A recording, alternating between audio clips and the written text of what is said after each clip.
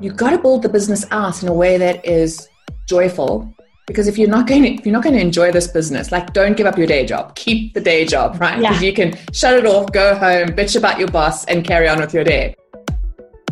Hello, I'm Elizabeth Ribbons, your host for Next, a podcast dedicated to connecting women through stories, inspiration, and actions that empower resilience, leverage change, and celebrates their next.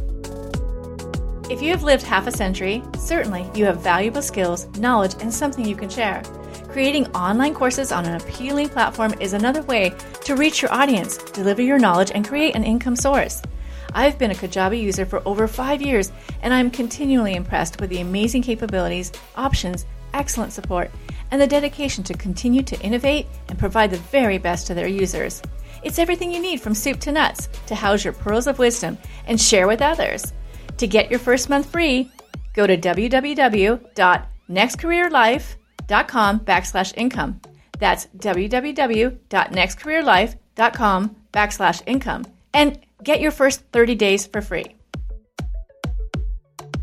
Today's guest truly is an entrepreneur, taking the success with the failures and working the necessary hours, designing her business journey. Jay Manning understands the value of her hard-won experiences and is utilizing it to help others navigate their way through launching, developing, and growing a coaching business all of their own into success. Welcome, Jay. I'm so glad you're here. Hi, Elizabeth. Lovely to be here. Thank you for having me. Oh, yes, my pleasure. Jay and I have had great conversations about the things that she's doing, and she certainly is very knowledgeable about business. And I would love for you to share with the audience just a little bit about your background, and we'll go into it deeper, but just so that they have an idea. Sure. Well, I'm a business coach for coaches, for new coaches who are starting a business. Mm-hmm. I run a design and event agency, which I've been running now for about 22 years. And I still operate in the space of mentoring innovative startup entrepreneurs. And I've been in business since 1996. It's been a while now. So in her story, basically, she's obviously had some experience and she's mentored others, which is really valuable and great that you do that. And your first experience, though, you lost $50,000, a home, and your partner, and that had to be horrible. So you want to talk a little bit about that experience? Sure, yeah. So I come from a very long line of employees. And I didn't know what I wanted in terms of being an entrepreneur. I just knew that I didn't want a 20-year job. You know, when I say employees, you know, my family, none of them had careers, they had jobs. And there's a massive difference between those two things. Oh, absolutely. So when I looked at what they had going on in their life, I knew I wanted something different. And I decided I had what it took to run a business. Turns out I didn't. I sank that business in less time than it took me to get my first business degree. And it was a massively expensive experience. It was shameful. It was painful. I felt incredibly alone. And everybody who I knew was telling me, just shut it down and go and get a job. Yeah. And when I look back now, I realize, and I think this was a big thing for me, I realize now I actually could have saved that business fairly easily had I had some guidance and mentorship on that particular journey. So yeah, that's where it started. Wow. And the thing is you're like many people who want their own business. They want the flexibility of their own business and to be able to scale or contract or whatever it is they want to do, make the decisions, realizing that's going to be a lot of work, but not really understanding all the components that it takes. And we read often now in all the business profiles that mentorship or getting guidance is key. I mean, it makes a huge difference in what you need. Someone to go and ask, I'm doing this thing and I'm going to spend this, or I'm thinking about signing this contract. What do you think? Right? Yeah. So for you, that was definitely something that, you learned a lot from, and you were able to turn around and create a couple more businesses from that, right? Yeah, I did. I went on to start three more businesses. One of them is the agency that I still live and run today. The other two, I managed to grow and scale to the point that I could sell. That's great. So yeah, it's been part and parcel of the learning experience. And it was interesting, as you were saying, something triggered for me was, and I've always said it, it's not for lack of information. I had my business degree under my belt, and thanks to my father, I had a really great work ethic. It was neither of those. It was not for lack of information or a work ethic or, reluctance to work hard, because it's hard to run a business, especially in those early stages. It wasn't for lack of those things. It was in spite of those things. Yeah. And I think that's worth mentioning. Yeah. Yeah. And sometimes, mentors mean those are people who've gone before you, who've experienced those things and know where the pitfalls are. And that's something that you don't learn in school. You just don't. You have to be out in the trenches, in the fields, doing the work and knowing what can come up. And that's all about, I want to just quickly say that women midlife are fantastic entrepreneurs because they kind of already been through a lot. They've experienced a lot. They know where things can go wrong, and they have wisdom. Whether they've been working, usually going off into entrepreneurship, statistically in the States here, they're the ones that are keeping them going. A lot of people, 99% or 90% of new businesses fail within 2 years. But the ones that are the women that are 45 and up, those are the ones that are staying. And I think it's because they've lived a little bit. I love that statistic.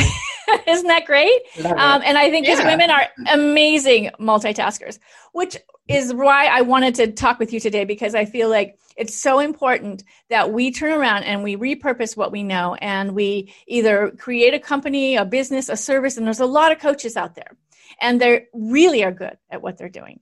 But the running the business part of it and getting their whole, put themselves out there and really creating that business and making it profitable, that's something that they don't have experience with. And at the same time, it's a lot to run that portion of the business as well as being a coach and really serving others. So I think you probably see a lot of this in what you're doing, right? Absolutely. All the time. Yeah. And so when they're coming to you, are they only coaches, or I would say they're probably like IP, people that are selling services, right? They're selling something that is not tangible. Yeah.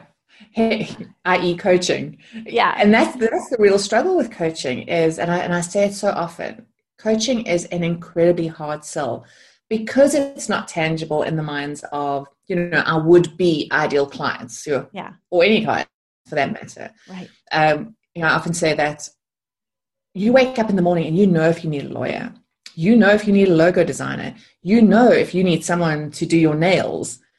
Very seldom do people wake up and go, you know what I need today? I need a coach. Right. And the flip side of that is that coaches often don't articulate what it is that they do in a way that communicates value in the minds of those would-be, those would-be beneficiaries of the expertise that they bring to the table. Yeah. And that's absolutely part and parcel of it. A lot of the people that go into coaching, they also want that flexibility, and they want the ability to scale and do what they're choosing to do and deliver it as little or as much as they want. When they get to you, I'm just trying to figure out like your perfect client. When they get to you, are they completely overwhelmed? Do they have too many? They probably don't have enough clients, and they're looking to get more. They've put everything out there, they've done everything, but they're still not getting clients. Is that where you're? So interestingly, the coaches that come to me fall into two camps. Either they're I want to do this and I don't want to make any mistakes. I need someone with me from the get-go, right? Yeah, because that's the mindset. I know, that's amazing. And then there's the other camp of coach who has been coaching, and I kid you not, sometimes for 3, 4, and even 5 years. Yeah. And never had a paying client. Wow. So they are in fact a new coach because they're not coaching, but they're struggling. They just cannot get it together. Or they've had a paying client, but not being able to replicate that process in a predictable way. So they've had, one client this year and 2 clients next year and 1 client the year after kind of vibe. And so, which is not sustainable. So it's that they're on that struggle bus of trying to create that predictable flow, irrespective of what that number is, whether it's 1 client or 20 clients, but a predictable flow of income into their business.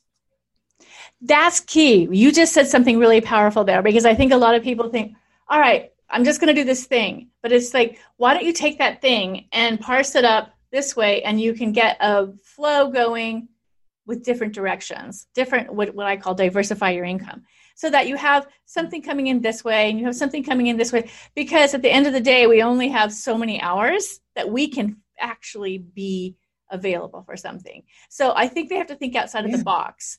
I know that's probably a lot for them to consider, but maybe consider, it's just like, taking the big thing and parsing it out a little bit so that they can actually grow a business and create it with growing it with these different parts, instead of just all at once and hoping that that's going to be the big ticket. Do you find that that's the case? Absolutely. Look, the reality is, if you ever want to scale a coaching business, one-on-one is not going to be where it's at long term. No. You're going to burn out because exactly what you said. You only have so many hours, which means you're going to be capped by the amount of hours you have. Even if you become really amazing and, the go-to coach, your referral business, even your what you can charge will cap at some point. Right. So absolutely, to scale, you need to be able to create different mechanisms or different offerings in your business.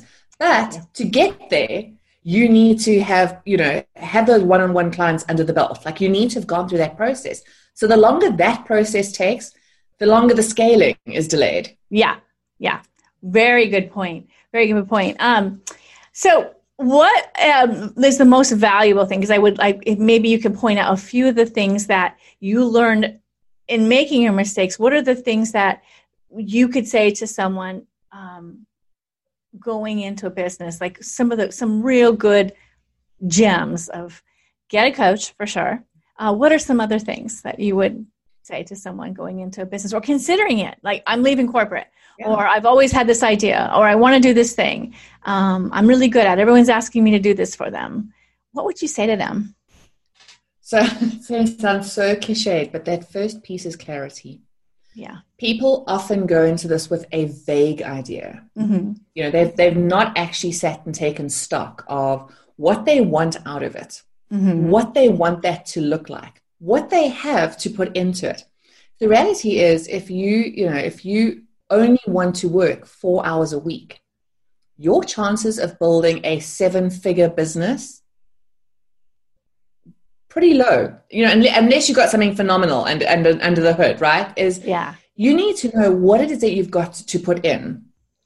You've got to be realistic about that. Dream a little bit big, but there's got to be a level of realism.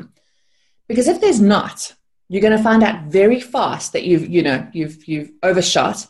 Mm-hmm. You're going to become despondent. You're probably going to throw in the towel. So that clarity piece of, and it's not about, knowing your exact niche when you start, but being realistic about the business. Because if you don't, and that's the other thing that I find that happens often, is you give up a career or a corporate 9-to-5 mm-hmm. for another version of it with a crappy boss who is you. Right? Oh my gosh, that's great. Because the last thing you want to do is become an employee that doesn't have a stable paycheck, because that's what happens if you don't get clear on those things going in.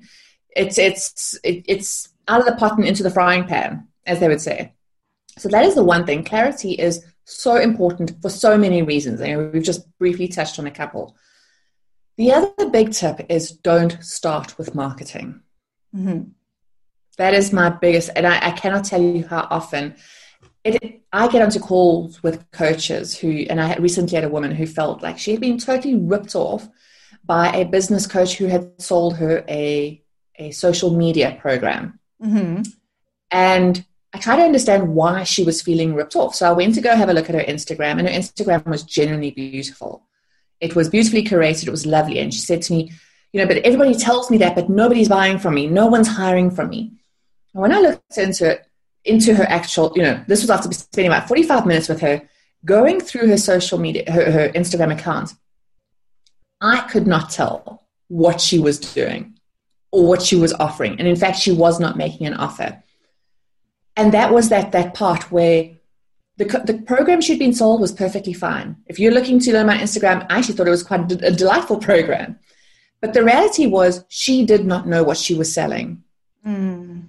She had not got her messaging in place. She was not making offers. She had no confidence around selling. She had no sales system in place. Mm-hmm. So none of the things, marketing is where you go when, so if you think about having a brick and mortar, it's when you open your doors and you say, come in everybody, I'm ready. Yeah.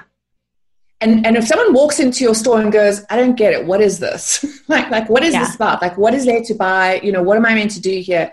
Right. Well, that's the same thing, like starting with marketing. So that, for me, with coaches, and again, it goes back to that thing. Remember, no one's actively looking. Well, very few people are actively looking for coaching. Right. So your messaging has to be so on point that you are the trigger that makes them realize that what they need is coaching to get to the next step. Right. So marketing is not the place to start. You need to start at the beginning at those unsexy bits, right? So you need to start with that clarity piece. You need to start with the strategy piece, what it is you need, how you're going to achieve it. Then you've got to build up the structure, those systems, your traffic generation systems, your lead generation systems. Traffic has to turn into a lead has to turn into a sales conversation has to turn into a conversion. Yeah. That all has to be in place before you hit the marketing wheel. Yep. Or else, even if people did reach out to hire you, you're going to have so many bits and pieces, and in fact, potential paying clients fall through the cracks because you're not geared to make it work. Right. So that would be my top tip: is do not start with marketing, no matter what they tell you. That's not the place to start. And I think that you were saying it's an unsexy bit, but it's clarity. It's an easy word to say, but it's really difficult for people to really boil down and dial in exactly what it is they're doing. But also match with that what they want out of it. Don't you agree? Mm-hmm. Because they could say, this is what I'm doing, but that might require a lot of work, more work than they're willing to do, or it's not matching the way they want. They have to sort of design that in together. Those things have to be considered. And I'm sure you probably deal with people who probably have a little bit of a skewed version or view on how it's all going to come together. Like they do. And they do. And why? Because they're getting bits of information all over the place about how this works and how it's going to happen. And a couple of things is they're looking at coaches who are phenomenally successful. What they're not taking stock of is that those coaches didn't start yesterday. Mm-hmm. So they sometimes they try and reverse engineer what that coach is doing. You need to understand that what that coach is doing is based on them having clarity about what works in their market and for them. Yes. Very specifically for them. Because there are 1,000 strategies you could use to grow your business. In fact, I'm pretty sure there's 1,000 more than that. Mm-hmm. Not every strategy is going to work for every person in the same way, however. Right. We hear about business building strategies all the time. Some people's version of a business strategy is get onto a Facebook Live every single day. Well, if you're someone who literally dies 1,000 deaths in front of a video, on live video, there's going to be no joy in building your business that way. Right. If someone's telling you, you got to consistently show up in this way and do all these things every day, and any one of those things are out of your wheelhouse of what is natural to you, because we all operate differently, even in our careers. Yeah. Some are natural procrastinators, some are, hustle and get everything done. Some people leave it to the last minute. Some people struggle with consistency. Some people are OCD. You've got to build the business out in a way that is joyful, because if you're not going to enjoy this business, like, don't give up your day job. Keep the day job, right? Because you can shut it off, go home, bitch about your boss, and carry on with your day. Right. You don't want to start, the business needs to be joyful, and it needs to work for you and not the other way around. Yeah. And so that's a big part of that clarity piece is making sure that the business is and I said to you the other day, was the business is not outside of you, but an extension of you. Right. And that's a process. That's a process to working that out. Yeah, and again, going back on that transition of leaving the employee and becoming an entrepreneur, that is a huge thing too. But, a lot of people feel that they're safe as employees, but the way things are changing right now, we're all becoming entrepreneurs in a way. I mean, in the States, it's this whole remote working, this hybrid workforce. Whether you're being a coach or you are basically the brand, which is an extension of you, like what you were just saying. And I get sick of that term. I'm a brand. But the thing is the work that you're doing is an extension of you. And so perhaps you're contracting with companies to create for 6 months this project, what have you, because it's now becoming remote work. And you have to be really good at clarity, being able to say what it is they're going to receive from you, be able to talk yourself up and answer their problems, and then be able to deliver it. And that sounds really easy. You and I can sit here and talk about this, but being able to really do that where people can be confident in you and say, look, I just need this done. That's where you have to, it's sort of like where the rubber meets the road. Like you have to really know that spot. Yeah. You have to really know how to come in and do that. And that takes practice, right? It takes practice and it takes systems. It takes both of those things. Yes. You have to set yourself up for success. Like you have to give yourself the best chance you possibly have of delivering, like you said, of succeeding. Mm-hmm. And it's all that stuff that no one wants to talk about and nobody wants to do. I love the systems because honestly, systems take a while to test and get put in place, and it's a lot of hard work. You don't want to do too much, but you want to have something in place because then when that opportunity comes, you want to have all of that working really well so that you can go do what you need to do. Can you talk a little bit about systems as far as, does everyone do different things, or do you kind of keep it in the same kind of format? Is there like a one recipe that fits all, or can you give a little bit of information about that? So, there are certain systems that have a natural flow. One always follows two always follows, or three always follows two. Sorry, two always follows one. I've gone backwards. So there are those kind of natural flow systems. Uh-huh. So a workflow, an SOP around how you onboard a client can be a pretty generic system insofar as the steps. Yeah. How you implement the steps is a personal thing. So, what the varying little bits and pieces are that you use to create an onboarding experience that excites and delights your clients, that conveys the important bits, that is very much up to you and reliant on what it is you're coaching on. Because remember, if you're dealing with a corporate client, that onboarding process looks hella different than if you're targeting mompreneurs. Oh, such a good point. Wow, that's a really good point right there. Go ahead. So, yeah. No, but it's true. So a system, you don't want, the last thing you want to do is have systems for the sake of having systems. Mm-hmm. I can't stand complexity, and I hate doing an ounce more of admin or work than I need to. Mm-hmm. So for me, it's about what are the critical systems that I need to make sure that I'm not dropping any balls, that I'm creating a consistent, output in my business. So the kind of systems, I work on with my clients are the daily and the monthly systems. So what it is you should be doing and focusing on a day-to-day, because I see it with new business owners. There are so many things to do, and they are feeling so overwhelmed that they're doing a little bit of this and a little bit of that, nothing at all. They're either focusing entirely on marketing and forgetting revenue generation, or they're focusing entirely on operations but not marketing. So creating that balance in terms of those systems. So there's those daily systems. There are the client system. So that runs from client onboarding, actual work, and again, depending on what kind of work you're doing, how you take briefs, how you run workflow, how you outsource to team members, how you communicate consistently, how you measure those goals consistently. And again, this is so varied depending on who you are as an individual, the size of your team, and who your target market is. Uh-huh. Offboarding. The follow-up systems, sales systems, how you run your sales process. How, the the reality is one of the biggest things I see, two of the big mistakes that I always say that coaches make where it comes to sales is firstly not making an offer. Mm-hmm. But then when they do make an offer, the follow-up's not there.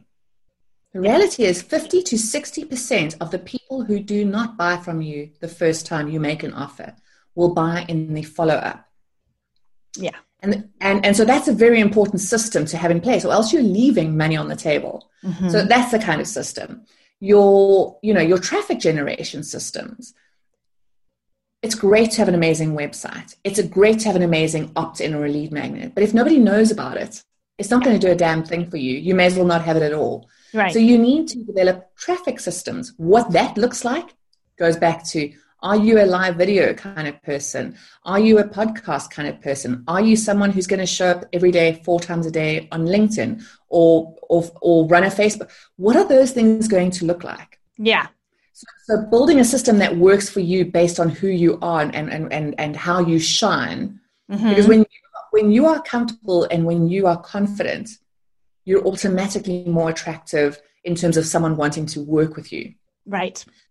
So there's the traffic systems. There's your lead gen systems, having things setting for conversion, constantly measuring those systems. When you put something out into the world, what kind of response are you getting? Yeah. How many people are you leading towards it versus how many people are actually signing up for the thing? If it's not working, you need to change that system. You need to make sure that system, is that, or should I say that working with you is a natural next step for your would-be client as a result of that system. Yeah. Another mistake I see is people do things because they're told they have to do it. Mm-hmm. So the lead magnet's a really great example. They create lead magnets because they're told that's what they need, with zero thought about why that particular lead magnet would or wouldn't convert into a paying client for them. Mm-hmm. So, there's those kind of systems. There are systems. Your content creation system is a thing. Yeah. How are you putting out, otherwise you get stuck on that content creation hamster wheel, which mm-hmm. where I actually think creativity goes to die. I certainly think that's where coaches go to die. It's not something you're wanting to do, but you need to be putting out something because your expertise, mm-hmm. You talked about personal brand. Your expertise is the only thing you have as a coach. It's the only reason someone's going to hire you. So creating content, the right kind of content in a meaningful way at a cadence and a frequency that you can maintain mm-hmm. is critically important. But if you don't have a system in place, it's just, trust me, that's the first thing that you're going to keep pushing to the side and go, I'll get to it. And 2 years later, you'll still be getting to it. But if you don't have that system, you're not going to be converting, and then you're not going to be getting the... Yeah, absolutely. Yeah. So that it becomes an ecosystem, and it's not about building mammoth systems. Mm-hmm. So in this early phase of your business, and I think this is really worth mentioning, is you want what I call minimum viable quantity of anything. If you've got a website, you do not need a 45-page website with unbelievable technology driving it. You need sufficient to start to get your business going. Your systems. You don't need the system that's a CRM system, for the likes of Google or, your big corporate companies. You need a CRM system that will work for your first couple of clients or those first calls or those first whatever. You need a minimum viable quantity. Because what happens is you spend 2 years building. Mm-hmm. And that becomes the reason you don't start selling, or the reason that you don't start putting yourself out there, or the reason that you don't make yourself available. You need to make sure that whatever you're doing in your business doesn't become the reason that you are delaying on actually getting the business needle moving. Right. Yeah. You just said so many gems there. I love that you said with the content, make sure it's something that you do that you shine in, that you are so naturally comfortable with, that it doesn't become this huge chore that starts eating up your life and your soul, that you can do that naturally and then turn that over into the systems that create the business for them, which is why they're doing it in the first place, right? I love all that you had to say there. And the fact of the matter is when people spend a lot of time creating and doing all of that and not creating the systems, then they they're losing those opportunities. So you have so much great things to say. I wanted to just say, too, that you have a quote. The most important thing about my journey that I have learned has taught me that my business can be whatever I choose it to be. That's a great quote. And do you want to just talk a little bit about that? Yeah, I learned that when one thing I've learned is that I have the ability to survive recessions. So, this might be considered my third recession. Second one was in 2008, and it was a global recession, and the agency was quite large scale. When I say large scale, is we had sprawling office space, warehousing, fleets, staff, teams. It was a massive, massive machine. And the recession hit, and if there's, the first thing that corporate companies dial back, because it's our clients are large blue chip, national, multinational, and international corporations. Mm-hmm. The very first thing that they scale back on is events, marketing and events. It's the very first thing that gets parked and put on the back burner until things have stabilized. So we had to use the word pivot really quickly in terms of what were we going to do to ensure the longevity of this business. Mm-hmm. And I'm a natural, I'm what I call a builder entrepreneur. I love creating things to scale, and, the bigger and the better and the more juicy and the more, room to play, the better. Mm-hmm. But I knew that, we couldn't hold on to things. We had to dial it back. And so we did. We started selling off assets. We started reinventing ourselves. We started offering our services in a different way. And it was so interesting was when I downscaled the team, I realized that, I'm reluctant to say this, but I've always said there's one thing that can steal the joy out of your business, it's employees, it's staff, right? So when I dialed that back, I suddenly realized that I had actually stopped working on my business about 3 years prior to that, and was so deeply entrenched in working in my business as a result of staff needing me to micromanage and to whatever the case may be. Right. That I'd actually stunted our growth. Even though we were sizable, it had stunted my growth. So the freedom that came with downscaling, it allowed us to be a lot more agile and respond a great deal faster. It allowed us to offer things in different ways because we weren't encumbered by the fact that we needed to offer things in certain ways in order to cover costs of this great big mammoth enterprise. Right. And then a couple of years later, I actually decided I no longer wanted to be encumbered with office space. I had 3 offices around the country, and I was spending so much time flying and in airports and abroad and on sites, on event sites. I was like, well, why am I doing this? I'm managing staff who, and I dialed it right back. And I actually went into a home office environment and started working with a remote team. Mm-hmm. Oh my God. I fell in love with my business all over What year again. was that? What year was that? That was about 7 years ago, 6-7 years ago. No. Okay. Because I had to do something similar, and I tell you, I love it. I thought it was the best thing. Yeah. But I did it in 11 years. I worried. I thought it would make me not real, not legitimate, not credible. And I think in my mind, I'd always gone, if I go to a home office, is that really professional? I won't have this big, amazing office space. Didn't need the office space. I didn't, it's not actually, it didn't contribute to how we delivered the thing that we do. And we've got very long-term clients. I haven't taken on new clients in 5 years. In terms of corporate clients, you can't work with us unless it's through referral invitation. And we don't invite anyone, and we don't even take on any new clients. We operate at full capacity. Some of our clients have been with us for 20 years. Wow. So the office wasn't going to make a difference, but that weight and working with freelancers and industry professionals, it was a game changer. But again, it took a mentor to get me through both of those transitions.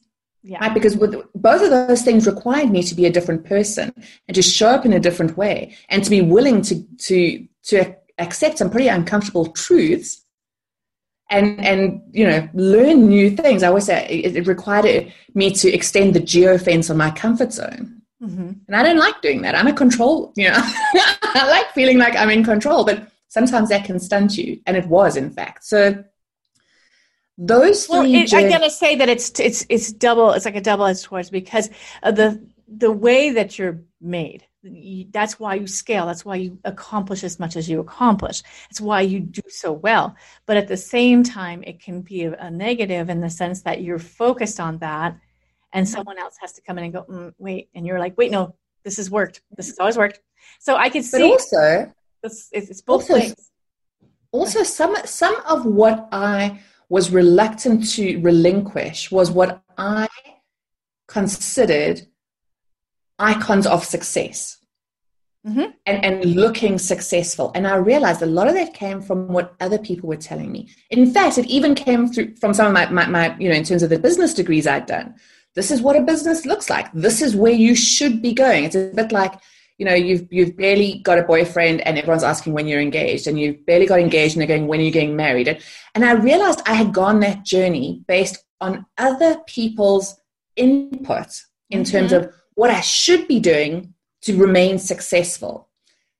And then I realized my business could be exactly what I needed to be, and it could remain successful, because for me, success meant my clients love working with our team. I love the way my team is able to deliver. I love the freedom I have to work from anywhere in the world and have a lifestyle.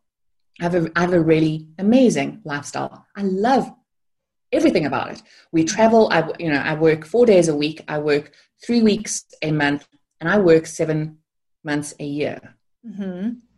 That's great. For me is my version of success. That is what I needed. I was actually pretty burnt out doing it the other way. Although on the surface, when I pulled into the lot every day and I looked around me, my God, I felt successful. Yeah. And I was exhausted. Oh my gosh, you know what? You are the epitome of, you're the perfect example of the trajectory and journey that someone who's an entrepreneur takes. And then when you get to a certain place in life, you go, wait a minute, I can do this better. And I don't have to do it I don't have to do it this way. And I love that. And I love so hard. It doesn't have to be hard. And the fact is that you wanted to become more agile. So I just wrote a blog about this, and it's a real passion for me, where we learned this. My whole thing is learn this flexibility, learn how to pivot quickly, learn how to pack up your stuff and be able to go over here and start that business. Just like you did, you reinvented, you created business from the business that had stopped because of the economy failing or whatever had happened, the recession. So that takes, some real stepping back, contracting in order to expand kind of thing, looking at and you had to contract it to get rid of people. You had to, do all that. But in the end, it really did help you. You got more of what you really, truly wanted out of life. And you've learned so much on the way that you know exactly what you wanted probably when you were in your 20s and 30s is not what you want now. And look at the lifestyle you have. And that's the point that I always make. It's this ability to be able to contract and expand and be flexible and agile, that's the key. And knowing what it is you have and what you can bring and what you can reinvent is key. And I love that you said all of that, and that you had a picture in your mind, we all did. Believe me, I had all the big, and when we hit a recession and there's other things that went in my life, and my business was almost flatline, but I was able to quickly get out of the office, the whole library, the whole big things, and go remote. And I've never gone back. I think remote is the fantastic way. And it also keeps women, it's mainly women that I work with, it keeps them working too. And then I tell my network, use these people. So everyone stays working. So to me, I think it's better than having to manage employees, don't you? Oh, absolutely. Yeah. Absolutely. I don't think anything in the world could make me go back into a hiring employees phase ever again. But what I love that you mentioned was the phase. As often you'll see these quotes all over social media going, you don't have to hustle. You can work from flow. There's no hustle required. And then others that, tell you to hustle. And people have strong opinions about both those things. And I always bring it back to, I didn't want to work from flow in my 20s. I had the appetite and the energy to hustle. That's all I wanted to do. Yes. I was true blue hustle all the way through, probably into mid 30s. And then there comes a stage in your life where you want to work differently. It comes back down to there's no right or wrong. Mm-hmm. It's what's right for you in that time. Yes. And that changes. The business that you want and you build in your 20s is probably not going to look exactly the same way in your 40s, even if it's the exact same business, because you want something different and you need different things at that point. Yeah. And the thing is that, and again, going back to, you didn't want, and a lot of people, this is where they get stuck at that precipice. They're like, I've built all this. I'm not loving it. I'm not happy. But what will it look like if I don't have all of this to define me? And then when they finally get an idea that they can go on and be pretty fantastic without all that, it's just they get to go in and live their life in a different way. And that, I think, is really key for people who are midlife. We want to show up and live our life and enjoy it, and we want to still be relevant and working and doing what we love to do. So to me, it's like the perfect balance for now. And I'm embarrassed to admit that had it not been for that recession, I don't know that I would have. I think it would have taken me a very long time to realize I was traveling the wrong way. Jay, I think you're normal. I think that is the norm. I deal on this end of what I see and how I'm working. I see so many sort of in jail because they've built this jail for themselves and they're just miserable. And so the recession pretty much saved you because you had to contract, you had to step back and go, okay, I got to pivot, switch. And you and I are the same, like, you could drop us probably anywhere and we'll go, okay, I'm going to, you know what I mean? Like, you just figure it out. Yay, let's do it. That's what I've had to do for most of my life. I built the big thing, and I always draw pictures when I'm giving this, when I'm talking and I'm speaking, and I draw like the stairs and the star at the top. But then when I got there, I wasn't loving it. And so I had to like start thinking about how I could shift that. And I've been in that mindset since I was 29, and that has served me well. But I feel like now the world's catching up. The thinking is catching up to that. We all have to be ready to shift what we're doing and continue on, but so that we're happy, because like I said, 20s and 30s, you want something different. You want that. You want to put the flag on that mountain and be like, I did this. But when you get to your 40s and 50s, you're like, you know what? So what? Like, we've all done that. I'm happy to picnic here at the bottom. Oh, we've all done that. That's cool. You go. I'm going to just enjoy my life here. So, yeah, I definitely, I think we're totally aligned on that. And I really enjoy always talking with you, Jay. This has been fantastic. And I just want to wish you great success. And I hope that we overlap. I think your thinking is just right spot on. So I thank you so much for taking the time with me today. Thank you for sharing space with me. I always enjoy when we get to connect. So thank you, Elizabeth. Thank you, Jay. Thank you for listening. Links to mine and my guest social media, as well as other resources you might enjoy, are all in the show notes. Why not take a quick 10-minute quiz to help find the right resource for you? Download the Compass mini course or browse the resource page and see what the Next community has to offer. All available at www.nextcareerlife.com. Enjoying the show? Please leave us a review on Apple Podcasts or share the show with a friend or coworker. Word of mouth is still the best way to find out about new podcasts. Until next time.